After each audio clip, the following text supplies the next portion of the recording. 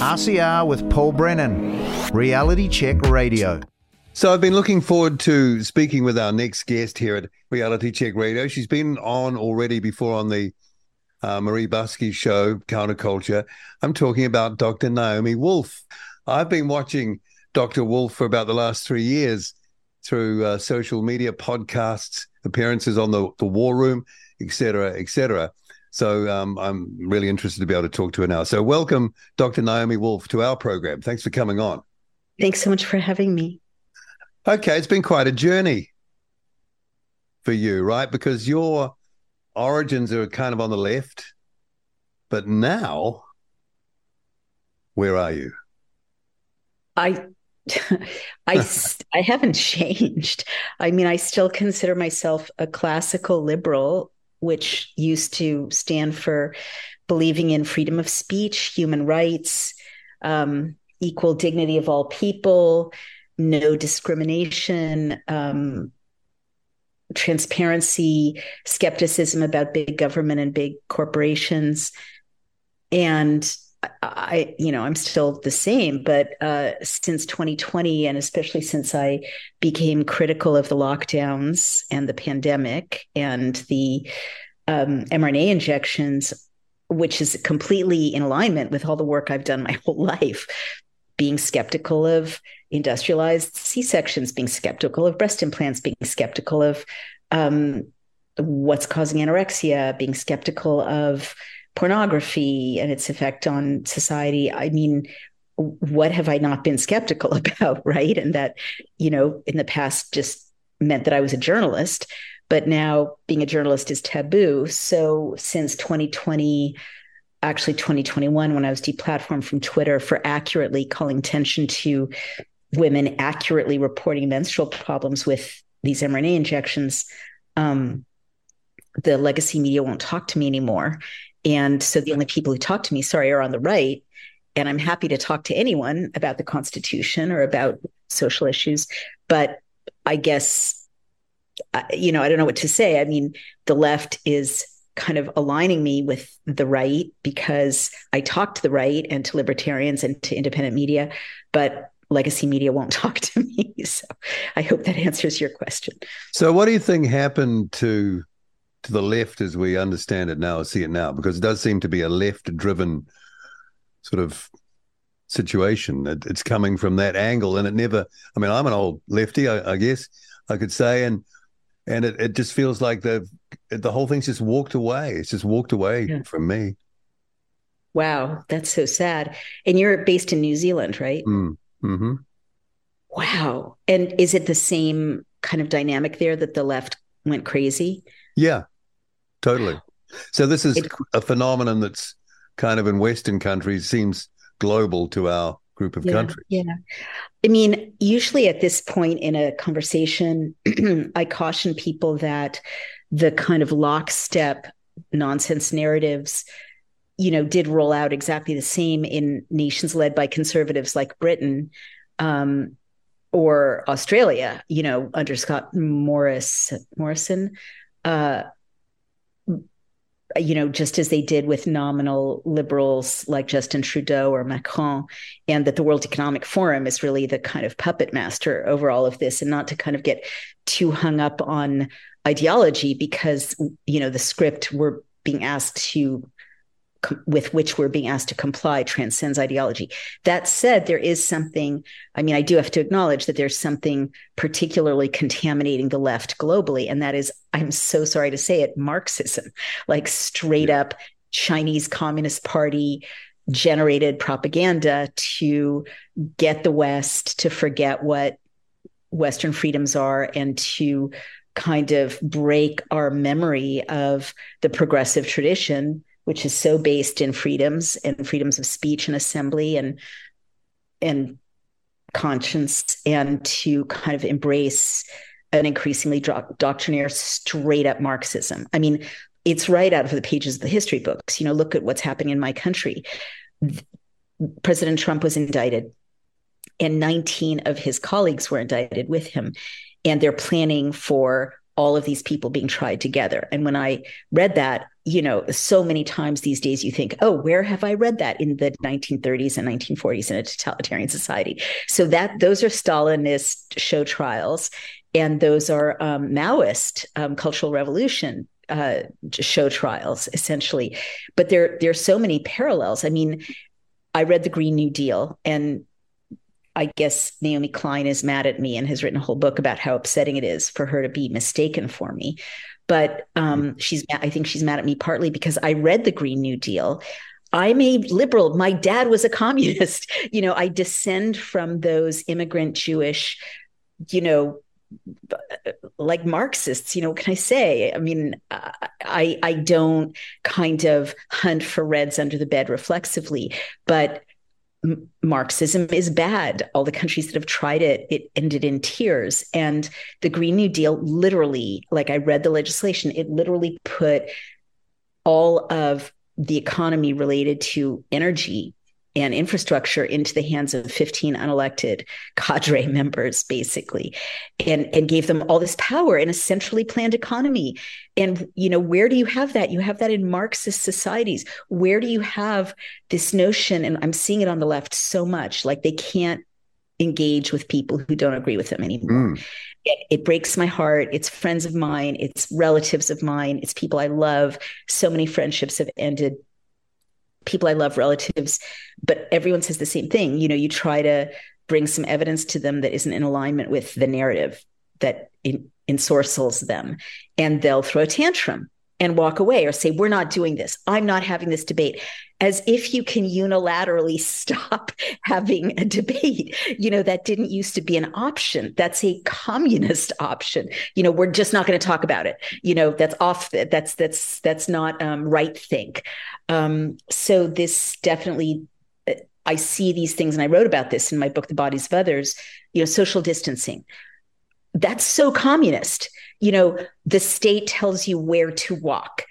You can't have more than 6 people in your house. I mean, all of these, what is the word? Seizures of power of private life, or just liberties, Western liberties by the state, since 2020, those are Marxist claims that, I have a right to say what goes into your body. I have a right to turn you away from this building if you haven't complied with the regime. I have the right to tell you where to stand or what to put on your face. These are really Chinese, communist cultural dicta. They're not Western, and they've been seeded throughout the West, certainly using AI. I mean, it happened all at once. And at first I didn't understand how the same phrases could happen all at once all around the world. You're going to kill your grandmother if you hug her, in Urdu, in Hebrew, in, Swedish and Finnish. But AI can do that. And now I know that, now we know that journalism is being produced by AI. So that's how they did that. But yes, that's my best guess. What do you think happened to the left? Well, I don't know. One thing I do wonder is how that way of thinking was flipped so easily. Right. And I wonder, AI is an interesting dimension because you can kind of, line the ducks up there and see how the power of that can be brought to bear. But it seemed that people were up for it. Yeah. It didn't take long before, all those things that you just sort of checked off there, distancing, number of people in your house, not or giving up bodily autonomy. That was just like thrown away overnight. It's that's true. That's the thing that I wonder, how that happened so easily. Well, and in New Zealand, like I love New Zealand. I loved New Zealand. And I remember thinking this is the most progressive civilization I've ever been to. It had the smallest gender gap in pay. I really respected how New Zealand was relatively to other countries trying to acknowledge Aboriginal cultures, histories. And you guys were like a petri dish of tyranny, you in Australia and Israel and Canada.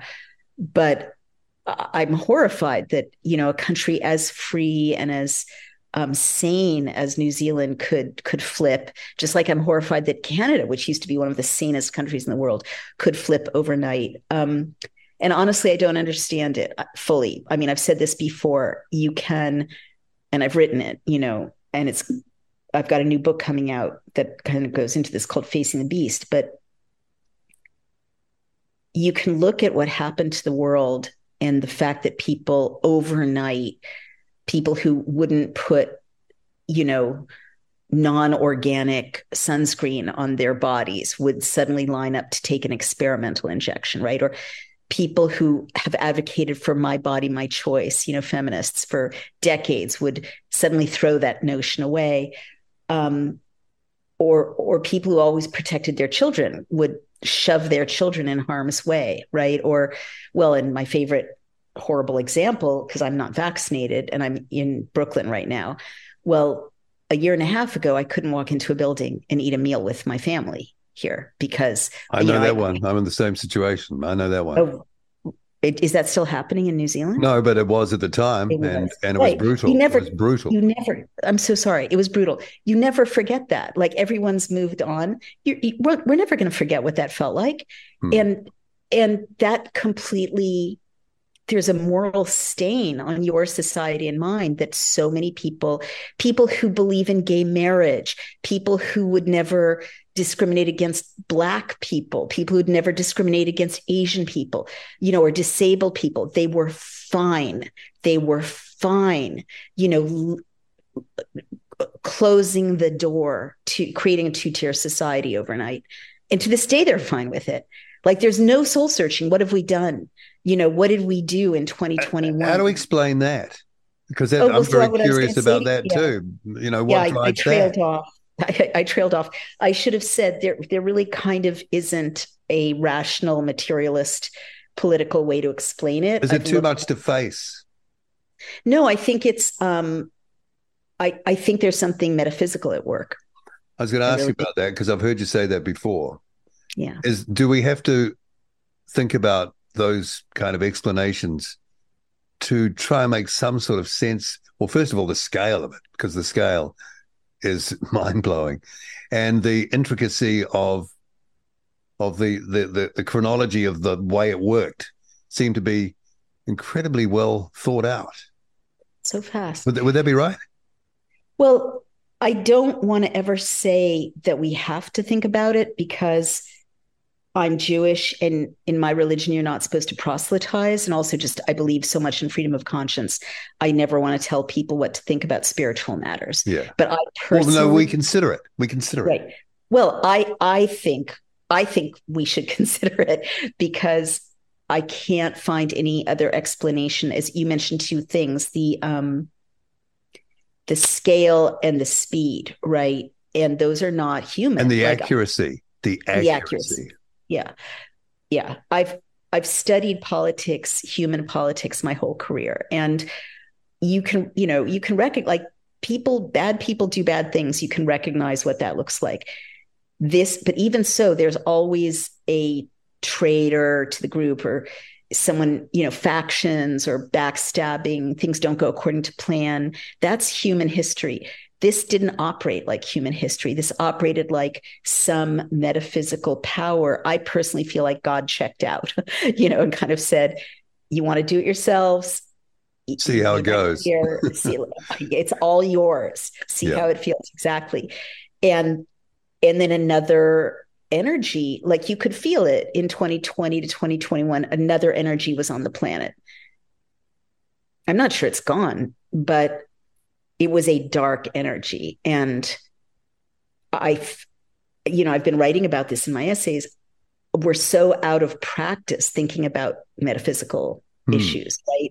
But I kind of came to believe in God more literally because the evil that I saw was so impressive, as you say, and the scale was so vast and it was so effective so quickly, as you point out, beyond human capability. And so I thought, well, something this bad has to be aimed at something good. Like there's no reason for this scale of evil unless God exists.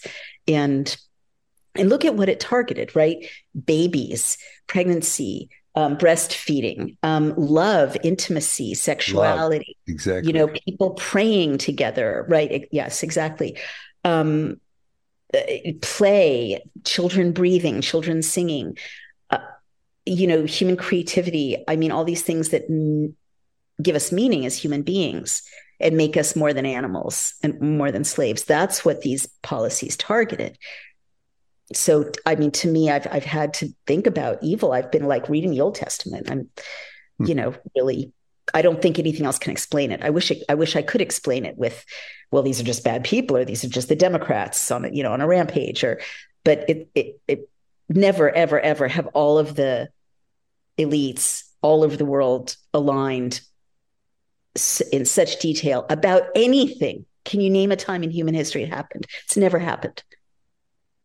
Yeah, I know that you've, with your group, have looked into a lot of the Pfizer papers and things like that have been coming out.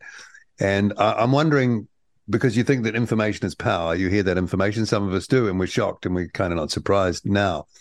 But is that having any sort of effect? Is that like sort of biting in anywhere? Is it waking anyone up? Or is this thing so kind of powerful that even that really doesn't drill into people?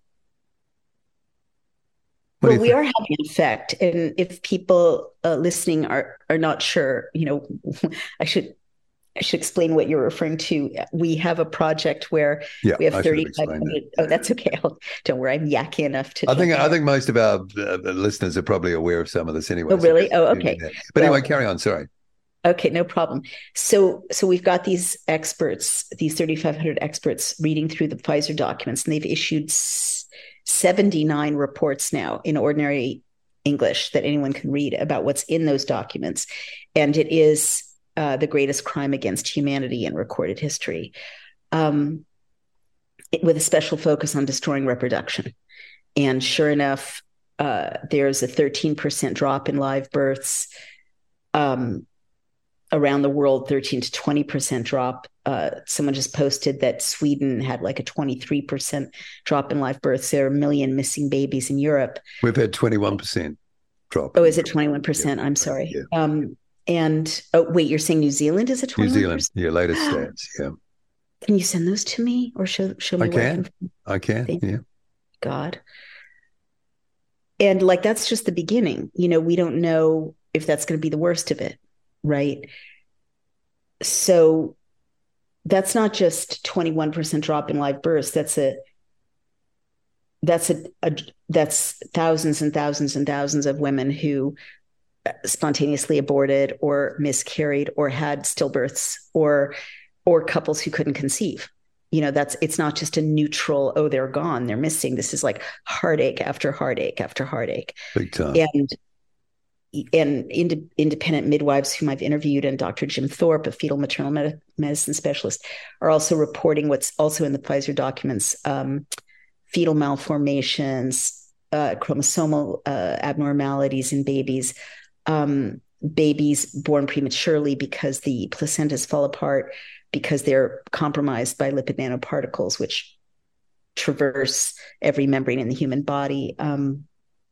So we know, my team knows the cause of the baby die-off around the world. And also babies are being poisoned by their mother's breast milk. If their moms are vaccinated, the mRNA and the lipid nanoparticles are in the breast milk. And Pfizer's charts show that babies are getting sick and some babies are dying from nursing vaccinated moms.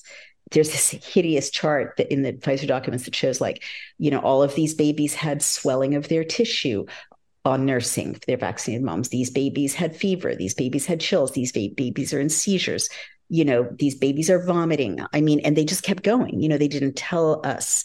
And nursing has dropped from 34% of mothers to 14% because the babies can't tolerate. There's polyethylene glycol in vaccinated mothers' milk now. So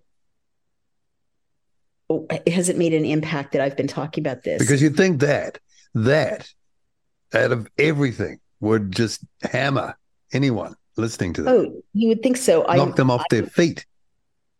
Well, I mean, it's maybe it is. I don't know. Right? Like half of America has heard my warnings and half hasn't. And it's really weird, like talking about metaphysical stuff. The half that have heard me, they're God's people. I'm not kidding. They're like the only people who want to talk about this are like ministers, priests, Orthodox Jewish rabbis. I'm talking to a lot of religious men about menstrual problems, because the legacy media doesn't want to talk to me about it or give me a platform. You think The Guardian, where I used to be a columnist, or the New York Times, where I used to write op-eds, nothing, crickets. In fact, I'm fencing with the New York Times because they're doing a hit piece on me, to follow up on a Vanity Fair hit piece because I'm over the target. So I guess to answer your question, I think it is having an impact, or else these big news outlets wouldn't be sending their assassins to try to besmirch my reputation further. But not nearly enough of an impact, because a lot of people haven't heard this, and it should be front page news. It's the biggest story of our times, So when you have hit pieces done on you, do you think they're doing that because they truly believe that you're a seriously deluded woman, can sort of gone nuts, gone crazy, deserves to be shot down? Or do you think they're fully aware, but kind of they have to do that? It's sort of their role in whatever's going on is to do that, because you're suspending every journalistic principle, everything that these people have ever known professionally, I would imagine many of them anyway, in doing that. Well, look at the money flow. 55 million went from the Bill and Melinda Gates Foundation to the BBC for health reporting to overcome vaccine hesitancy. Millions went, there was a good, The Nation's story about this. Millions went to the Guardian, NPR, PBS, and that was from the Bill and Melinda Gates Foundation. They're invested in the vaccines, and the funding went to, promoting the vaccines. And also then you've got the CARES Act in my country, which was like $1 billion, and hundreds of millions went to influencers and straight to the media, and also to like local community organizers, like all the way down to little churches and synagogues and, Korean dance troupes in the Bronx, to overcome vaccine hesitancy and to promote, vaccine equity. So how much did the New York Times get? How much did Vanity Fair get? I don't know, but I know that pharma is 70% of television advertising dollars. So the New York Times, gets money from the Bill and Melinda Gates Foundation for sure. I think I confirmed that earlier. And I don't know their money flow. I should check before the interview, but I don't think they can report objectively about what I'm saying. I mean, this is such big news. If they had any journalistic integrity, this would be on the front page. What I'm finding, what our experts are finding, leaving me out of it. They might think I'm not whatever. They might have issues with me, but what my 3,500 experts have found, they are impeccably credentialed. And if journalism was working, well, even if conscience was working, if conscience was working, it goes right down to that layer, doesn't it? Well, not really, because I think journalism in the West, including New Zealand, is so broken by bribes that I don't think journalists anymore have these dark nights of the soul. Oh,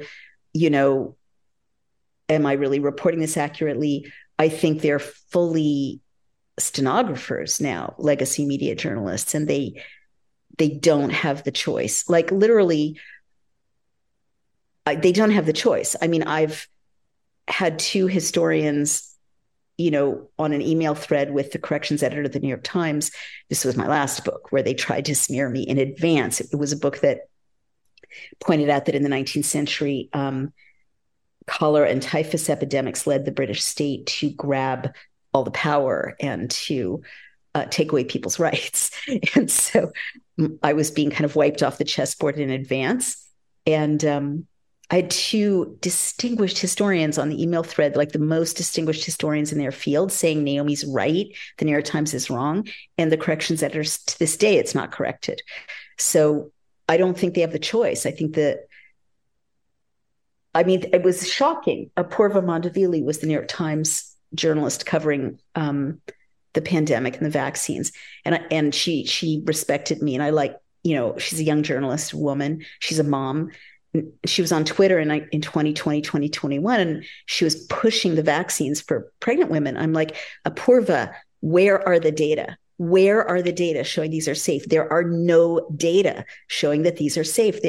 They don't exist. Show me the data that you're making that recommendation on the basis of. And she blocked me. So they're not free to not kill off whom they've been told to kill off. I want to ask you about Trump because I believe that you were at his Bedminster Golf Club in New Jersey. Yes.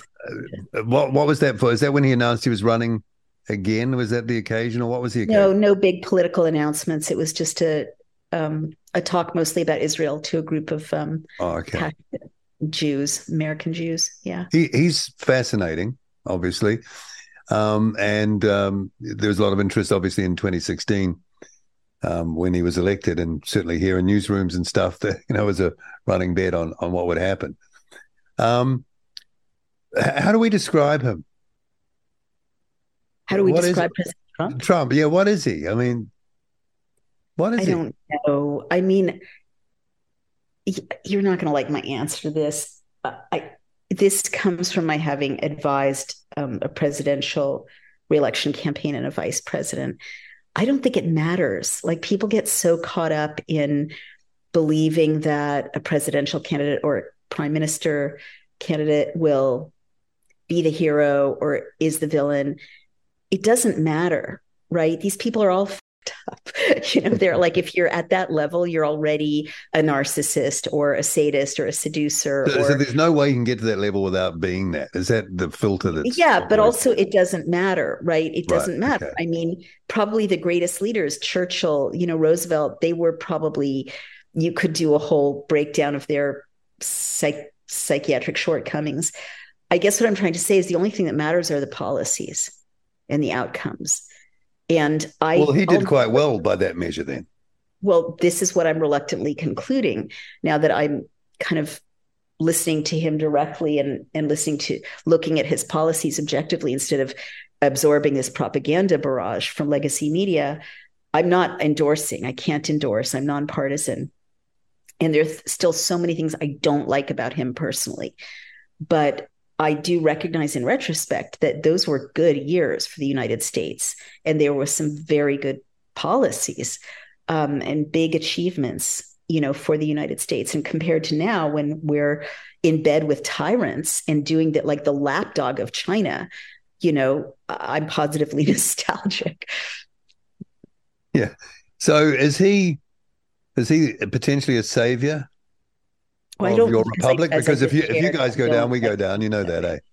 Yeah, I don't like to it's the people who are the saviors, right? Like people. But it has to be expressed through some way, some tip of the spear or whatever. See, I'm going to be so annoying because not really. You can have a horrible president or spineless president or prime minister. And if the people, if a republic is in good shape and the levers of democracy are in good shape, that person can't do much damage because the people will be steering the ship. And I guess one reason I try to always stop people from thinking, is he a savior? Is he a villain? Is that it offloads the civic responsibility. In a working democracy, you and I are running things, and we've been propagandized so much to forget that, but we can't let go of that. You and I have to be running things, not just us, our fellow citizens as well. Well, I think people are kind of demoralized too in even considering being part of that process because it seems to be so, well, brutal is one word, but so compromising. You get in there and you kind of, I've known politicians who I've known before they've become politicians and they do literally change in the role, I don't mean by running for office. I mean by passing bills or lobbying. And I don't know what the structures are like in New Zealand. I don't know how much access people have to the legislative process or how well they can lobby their representatives. Well, it looks like you've got access, but they don't really listen, right? Okay. Right. I guess. They run a good game of looking like they're listening, but there'd be endless submissions on something, and they all seem to be disregarded, and what they plan to do anyway happens. So gotcha. You get a lot of that. Are you able to meet with your representatives directly? Oh, you can have a meeting with your local member of parliament as they are here, but they're more beholden to the party than the electorate now. You see, so got it. Are you able to get rid of your member of parliament, or is that? Well, you can vote them out, but the patterns of voting are kind of habitual. It's I guess Democrats, Republicans, slightly left of the center, slightly right of the center, but in effect, a kind of a uniparty effect. Not much changes. Right. I mean, that's sad and very much like countries around the world. We're lucky, but also we've worked hard in the United States. Well, I've worked hard. Specifically, we have something called BillCam that I built, where you can search any state or federal bill and read it and share it through social media.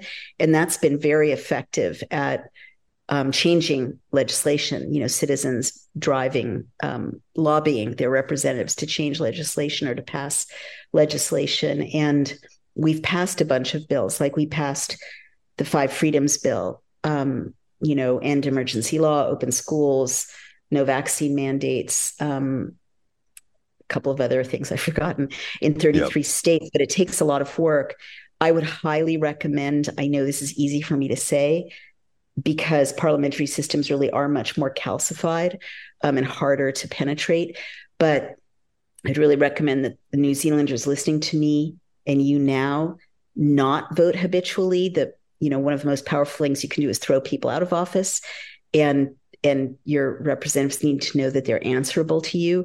And the other thing I would say is, do you know where your bills are? Find where there must be a legislative database. Maybe it's unsearchable. A lot of them are bad, but see if you can find your bills and see if you can organize your neighbors and lobby your representatives and get rid of them. Let them know you're getting rid of them if they don't, respond to popular will.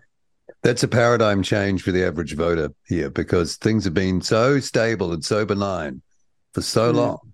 Yeah. People are out of the habit completely of really analyzing anything or taking interest personally in anything.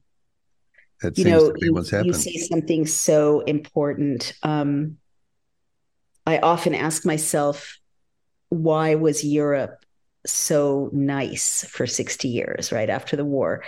And the EU was so benign. It's like museums, free museums, great legislation, environmental protections, human rights protection.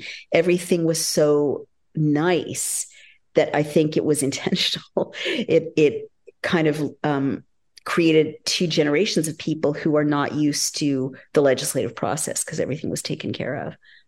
So they're easier to maneuver, let's say, later on. Well, but also in those 60 years, and this probably happened in New Zealand too, I haven't studied it, but it's very common.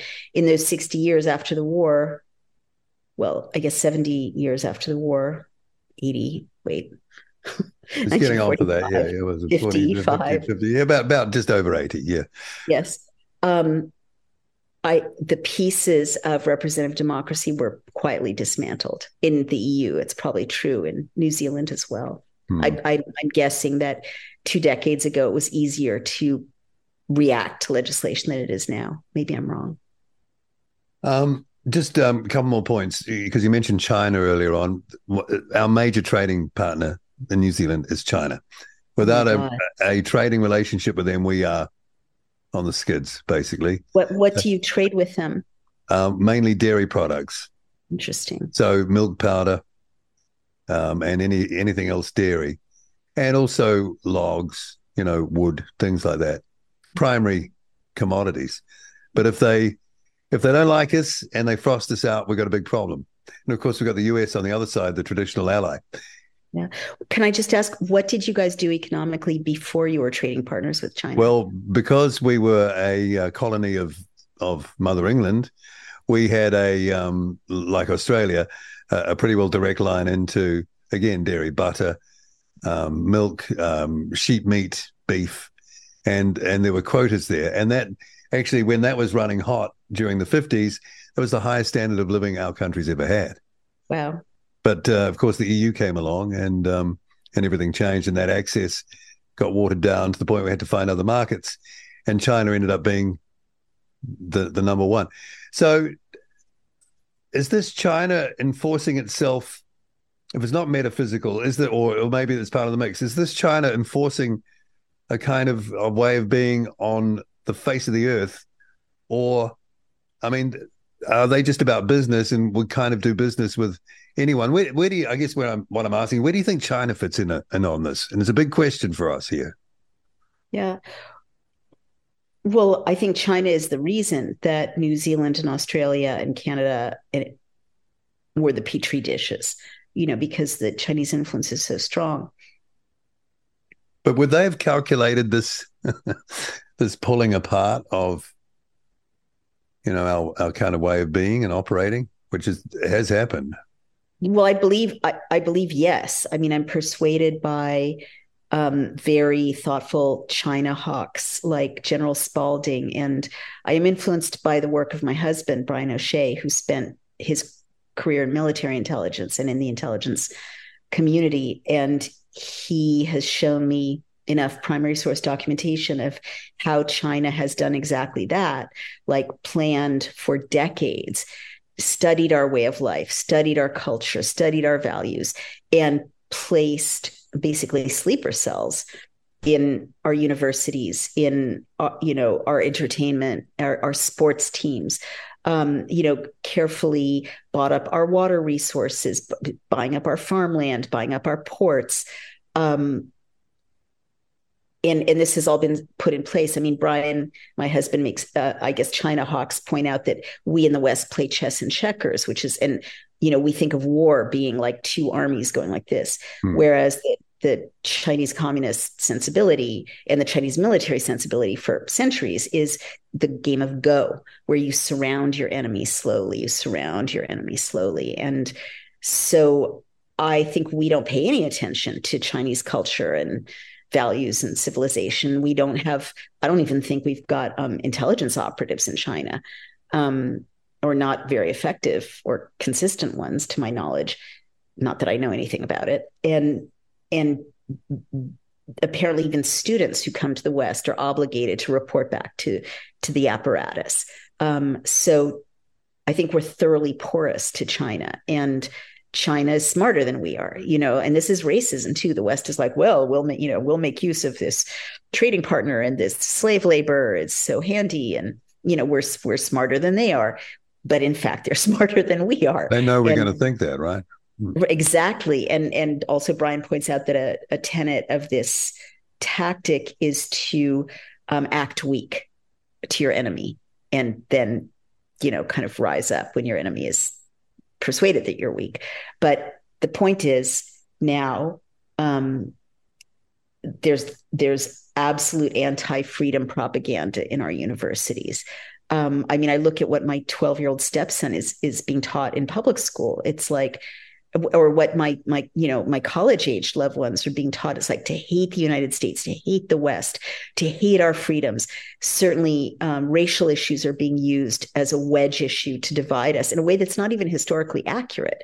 Like we have horrible racial problems, but Juneteenth, right, which is a holiday, it didn't come about because of Black activism alone. It came about because white and Black people in America fought to end slavery, and that's just erased, right?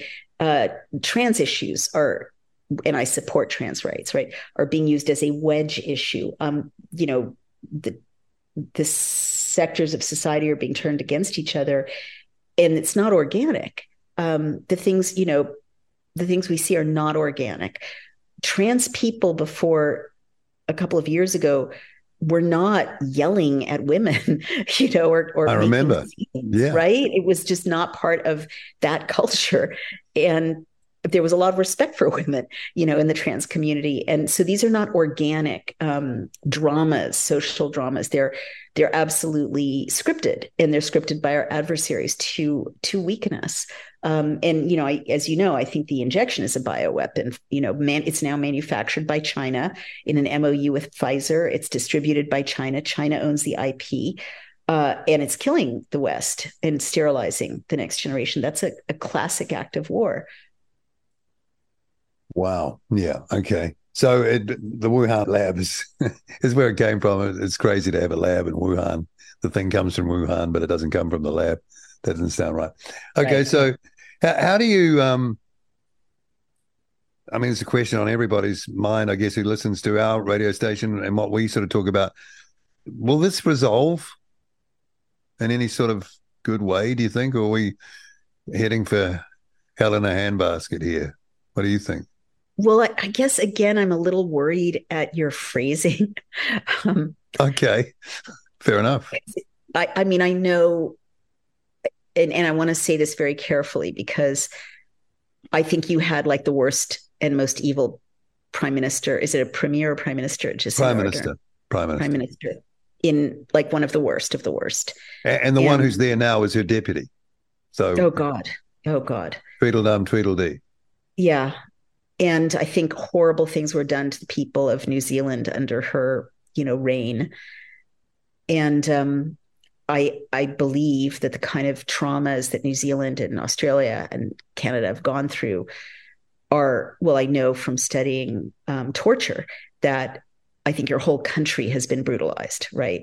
I think it'd be fair to say. Yeah, fair to say. I mean, we're small population, so the degrees of separation are small. So, there are many people who have, families that have been divided and friendships that have been broken up, as you alluded to earlier. But it's, so many people are in that situation here, personally. Yeah. Well, I guess what I meant to say there is I think so much was done to the people of New Zealand and Australia to make them give up or to make them feel powerless. I mean, in Australia, people protesting had rubber bullets shot at them. They use sound cannon weapons on us. What kind of weapons? Sound cannon weapons, directed, I don't know the exact terminology for them. I know what you mean. I know. Low frequency, very loud audio, which damages hearing and stuff. So, and no one even knew they had those weapons until they pulled them out. That's so shocking. See, that should be front page news. And this is the first I've heard of it. With kids. Kids, yeah. In the crowds. Oh my gosh. So this is kind of what I got to. No, I didn't want to make it sound like it was so bleak, but there's always hope. But undoing this is seems like a huge job. Well, but I want to speak to what you're saying because these things are connected. When people have been brutalized to that extent, it's very hard to think of a way out. And I guess what I wanted to say in your phrasing is when you say, will this resolve? It won't resolve unless we resolve it, right? The people doing this to us are not going to stop. They're just accelerating. They're going faster and coming down harder. I mean, here in the US, they're kind of drumming up another variant. And we see that. Yeah. And we anticipate that it'll land here pretty soon too. Oh, sure. I mean, and this was foreseeable. But I guess what I'm saying is, but it's very hard to advise you, right? Because if your leaders are willing to torture the citizens like that, it's very hard to say, well, just rise up. Honestly, I think you guys have to get your guns back. I don't know what the policies are in New Zealand. Well, they were taken away. I don't know how familiar you are with recent history here, but there was a mosque shooting one of our cities and 50 people were killed. And that's horrible and terrible, But that was that was a sort of a watershed moment for confiscating guns. That's right. from legal gun owners, who have got a huge history of being very peaceful and responsible.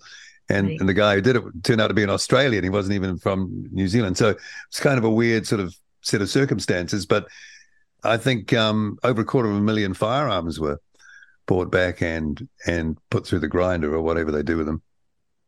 Good Lord. I remember that whole thing. And I remember thinking, don't do it. This is a terrible mistake. Like whatever happened, however awful, don't do it, because that was a tactic. They got your guns, and without the First Amendment and the Second Amendment, and I'm a very peaceful person. I'm the daughter of hippies. Very peaceful. Yeah. But I think the only thing that's keeping us able to fight back the way we are in the US is the Second Amendment. And so I do say peacefully, and I hope no one arrests me, I think you guys need to pass legislation to get your guns back. If there's a way to do it, if there are sympathetic leaders in your parliament, I think that's huge. And to, to criminalize the use of force against protesters, you need the equivalent of your First and Second Amendment rights back. Yeah, I mean, people have still got their gun licenses, but the available firearms are massively reduced. It's probably the best way of putting that. They did come for the guns, and no one quite understood. Sorry, say again. Can gun owners, people with licenses, not order guns from overseas sources? They can. Well, no, I don't know if they can order them from overseas. They probably have to have some sort of import, certification. They can go and buy them. But I think it's, I'm not a firearms owner, so I don't really know. I only know from what people have told me who had the guns taken. It was a buyback scheme, but it was very incentivized to hand them in. And to be fair, a lot of people thought, well, that makes sense at the time. Right. But now... I remember a huge amount of propaganda too. Like, you're a nice country full of nice people, and people felt so horrible about that massacre that it was horrible. Yeah. No, absolutely. Absolute shocker. It is. And I'm not trying to be heartless. Yeah. We've got to learn by now, like 9/11, that was horrible. Now you lose, your rights to not be free of, warrantless surveillance. We've got to learn by now, again, shock doctrine, like to credit NAOMI Klein, who's so upset at me. Just because horrible things happen, and horrible things always happen in human history, we've got to see the difference. The one doesn't mean that the other we have to comply with, right? Like, we have to be willing to say, yes, it is catastrophic that the Twin Towers fell and 3,000 people died. Still, you don't get to surveil us. Still, we have our Constitution. Yeah. It's just very hard and social media makes it harder, because I'm sure if you say that, and, if you said that at the time, that massacre was horrible, still, we have rights as gun owners, people would be reviled and censured and canceled and all the things. So we have to be stronger about that, right? We have to be willing to be called names. Okay. So just to wind up, the other fascinating thing to watch is the sort of the Trump indictments, and the way they sort of seem to be in time with other things that are happening. I've watched a few commentators, Alan Dershowitz and so forth, really just say it's basically ridiculous. It's kind of embarrassing, or most of it wasn't so sort of scary. So what do you think will happen there? And Trump, he's running again. He's got some competitors there that are impressing people, and there's RFK Jr. Oh yeah, what do you make of RFK Jr.? Well, sorry about that. I can't endorse, and I do know him. He's an acquaintance. I like him a lot. I respect him a lot. I think his candidacy is really good for the country. I think he's raising issues that have to be raised. He's the only one, isn't he? Talking about a lot of the stuff. He's the only one. Yeah, he is. And I personally think a Trump RFK Jr. ticket is, the one way out of the plans that the global elites have for us. I think it would be a very healthy ticket. And do you think he'll, navigate the indictments through that period? I do think so. He's like a cat. He's got 9 lives. I think he'll win on appeal, because they are, like, I was with Gore 2000. I believe Dershowitz was with Gore 2000. And both of us have written, and other people too, been pointing out that all the things, or many of the things Trump is being indicted for, both Bush and Gore did in 2000, because that's the way democracy works. So I think it will be difficult to sustain those charges, because they're outside of the norms of our democracy. Yeah. There's so much to talk about. Let's leave it there. But thank you so much for coming on for the chat. It's been really cool talking to you. Likewise. And may I shamelessly plug? You can shamelessly plug anything. Thank you so much. If people want to read the 79 reports by the Pfizer Documents volunteers, they're all available for free on dailyclout.io. And if you want to support our work, please order it in book form. It's also a wonderful thing to give your loved ones, your doctor, your school, your university. You can go to Amazon and order it, the Pfizer Documents research reports, War Room Daily Clout, Pfizer Documents research reports, or you can order it on our website, dailyclout.io. Thank you so much for letting me say that. RCR with Paul Brennan, Reality Check Radio.